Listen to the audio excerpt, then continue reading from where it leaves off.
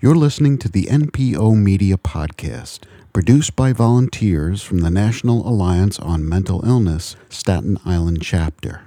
This podcast provides a platform for individuals living with mental illness. For this episode, we spoke with Edie Shea, who is a pioneer in the advocacy and support movement on Staten Island. The National Alliance on Mental Illness, or NAMI, is the nation's largest grassroots organization dedicated to improving the lives of persons living with serious mental illness and their families. Founded in 1979, NAMI has become the nation's voice on mental illness. With organizations and affiliates in every state, NAMI effectively provides advocacy, research, support, and education about serious mental illness. Members of NAMI include those living with mental illness, families and friends of people living with mental illnesses, mental health providers, students, educators, law enforcement, public officials, politicians, members of faith communities, and concerned citizens. This presentation is an In Our Own Voice presentation. My name is Edith Shea, and I worked in the city for 20 years, that's New York City, as an administrative assistant. In 2000, I began doing volunteer work for NAMI. I've done outreaches to the community at health fairs. I've spoken to the public and elected officials about mental health care, and I served on the board of directors for NAMI Staten Island for 6 years. I was program coordinator for 4 years. I am also a peer-to-peer mentor and an In Our Own Voice presenter. This is that program. In 2002, I started the first support group on Staten Island for people with mental illness, and it's still going strong 15 years later. Dark days.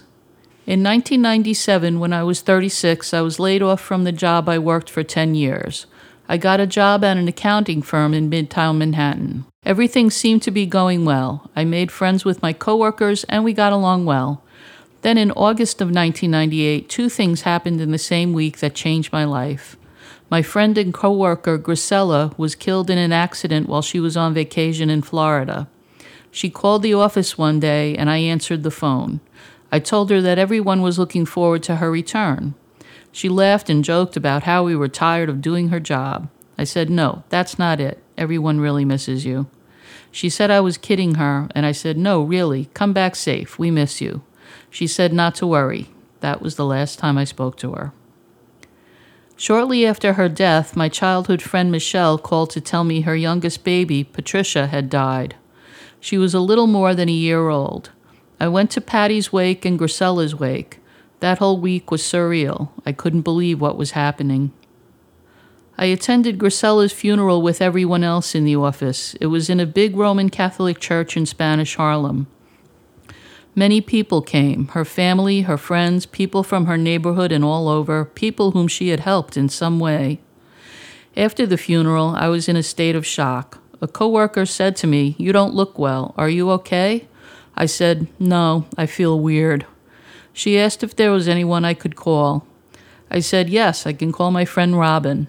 Robin told me to call the behavioral health hotline on my insurance card. I did, and I spoke to a psychiatric nurse. She set me up with a therapist and a psychiatrist. The appointment with the psychiatrist was the next day. Acceptance. My first psychiatrist was also a neurologist, and when he saw me, he took a family and personal history, he did some neurological testing, and he sent me for a blood test and MRI to rule out a physical condition like a brain tumor or thyroid condition. When he had all the results, he told me my diagnosis. When I finally heard what had troubled me for years, it made sense to me, and I went to the library to learn as much as I could, not only about my condition, but all psychiatric illnesses. Since I was 20, I had been troubled by rapid shifts and changes in mood and energy level, as well as thought patterns that seemed inspired and would lead to a burst of creativity. Other times, my thinking would seem disjointed, and in conversation, people had a tough time following my train of thought. One of my friends would point this out and say, "That was a complete non sequitur."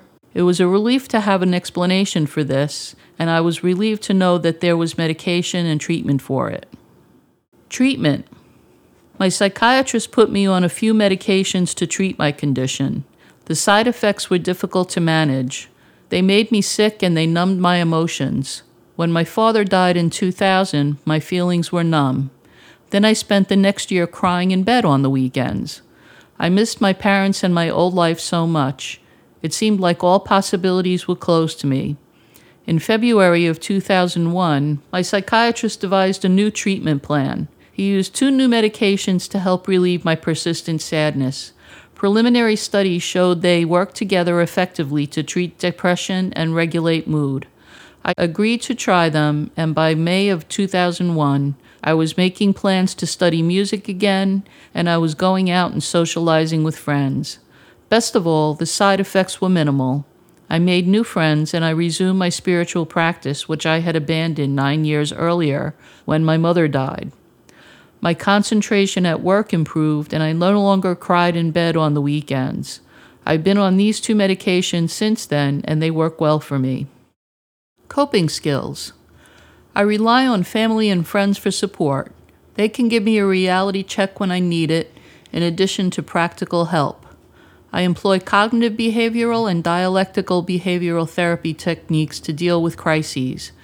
If it's bad and I feel I can't cope anymore, I call my case management provider. They will assess if I need to go to the hospital and call an ambulance. My roommate and I are good supports for each other. I also write in my journal every day, and that can help identify problems I'm having or that may come up before I'm fully aware of them. I have an online journal on DreamWith and LiveJournal, and my friends there are supportive. Most of us have a diagnosis, and we help each other. I also recently began doing embroidery. It helps me to relax and take my mind off things that provoke stress and anxiety. I did embroidery when I was a teenager and young adult. I took it up again in the 90s, but the illness affected my concentration. I'm glad I enjoy it now. Successes, hopes, and dreams. I'm proud of my successes, working for 34 years, maintaining friendships, getting along with my family, and reaching the age of 56. At times, I didn't think I would make it. I have also survived tough times with the help of family and friends and providers.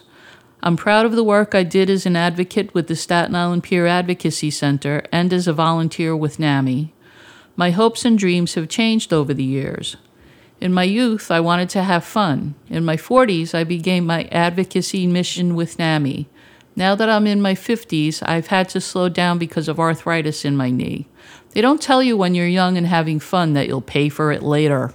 This has limited my ability to travel and walk long distances, so I'm adjusting to that change. I did the KonMari process in my apartment and discovered embroidery projects I had put aside due to my illness. I would like to finish them. I would also like to learn Hardanger embroidery, which is a style of embroidery from my mother's birthplace in Norway. Goals, hopes, and dreams change and evolve as we adapt to new circumstances and learn additional information. This is an important aspect of my recovery, learning to adapt to change while maintaining my values and integrity. Edie, what advice would you give to a person who may be having troublesome symptoms and is considering whether to get professional help for the first time?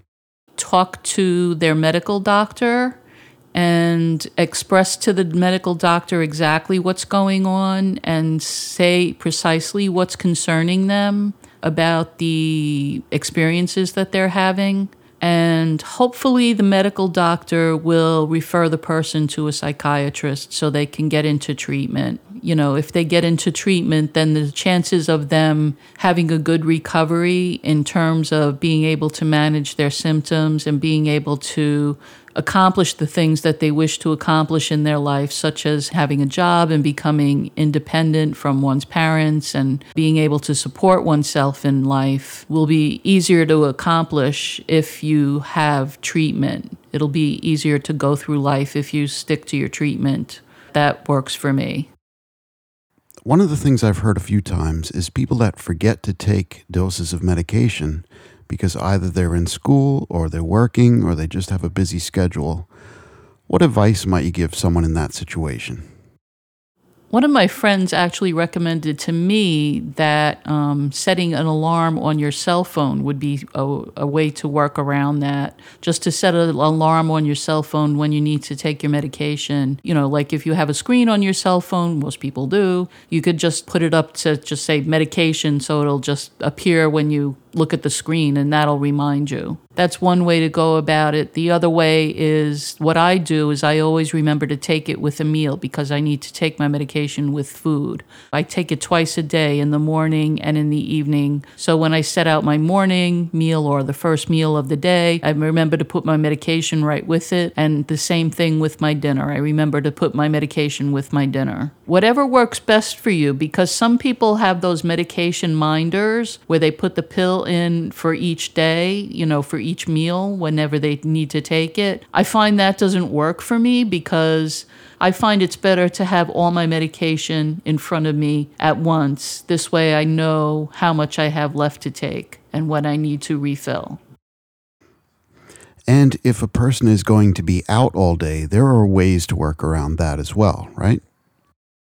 I remember reading in Patty Duke's autobiography that she used to like to use, like beautiful antique pill boxes that she would take with her when she had to be out for the day. So you could do that too. When I was working, I used to use mint tins.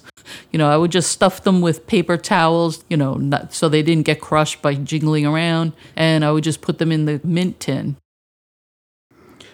Edie, in the treatment of mental illness, as with the treatment of any medical illness, sometimes the medications can have intolerable side effects, physically and cognitively. However, we also understand that one of the most traumatic situations that can occur is for a person to be removed against their will from their home and brought to an emergency room somewhere. In the interest of achieving a high quality of life and maintaining independence and choice, what is some advice that you can share with people?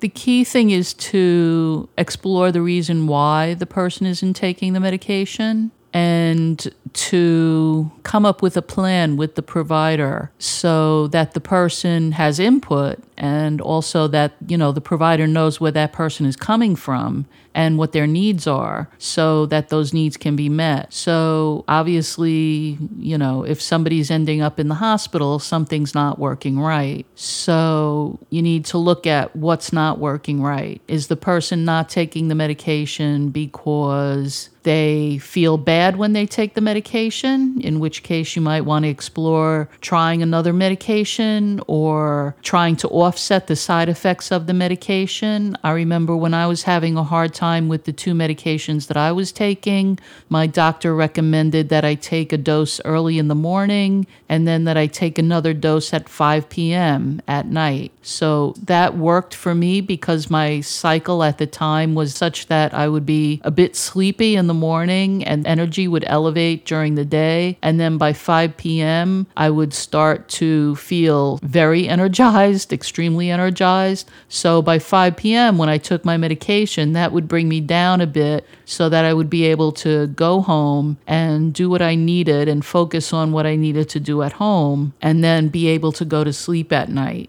Because by that time, I would have wound down to the point where I would be able to sleep. It depends, obviously, on what kind of job you have or what kind of lifestyle you have, what your schedule is like.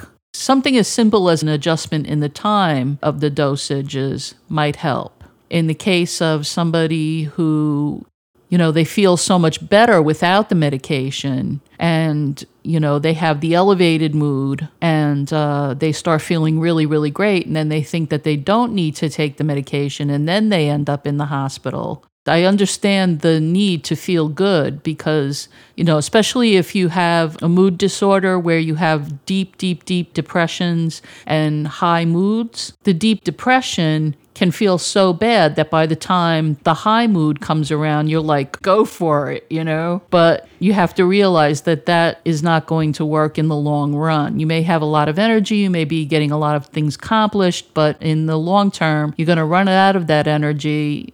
Every up has a down. That's the nature of gravity. It's the nature of human biology. It's the way we work. So I would suggest taking a look at what the consequences are of, sticking with that high mood and, what follows afterwards. I mean, if you find that you're having inappropriate sexual relationships or if you're getting into a lot of arguments with people, if suddenly your relationships are fraying, then you might want to start to look at whether this is a good decision for you and whether it's a behavior that you should continue, if that's really working for you. So it requires some exploration on your part and to be honest with yourself. And that can be hard because you need a provider that's going to support you in that, and you also need to have people around you who are going to support you in that.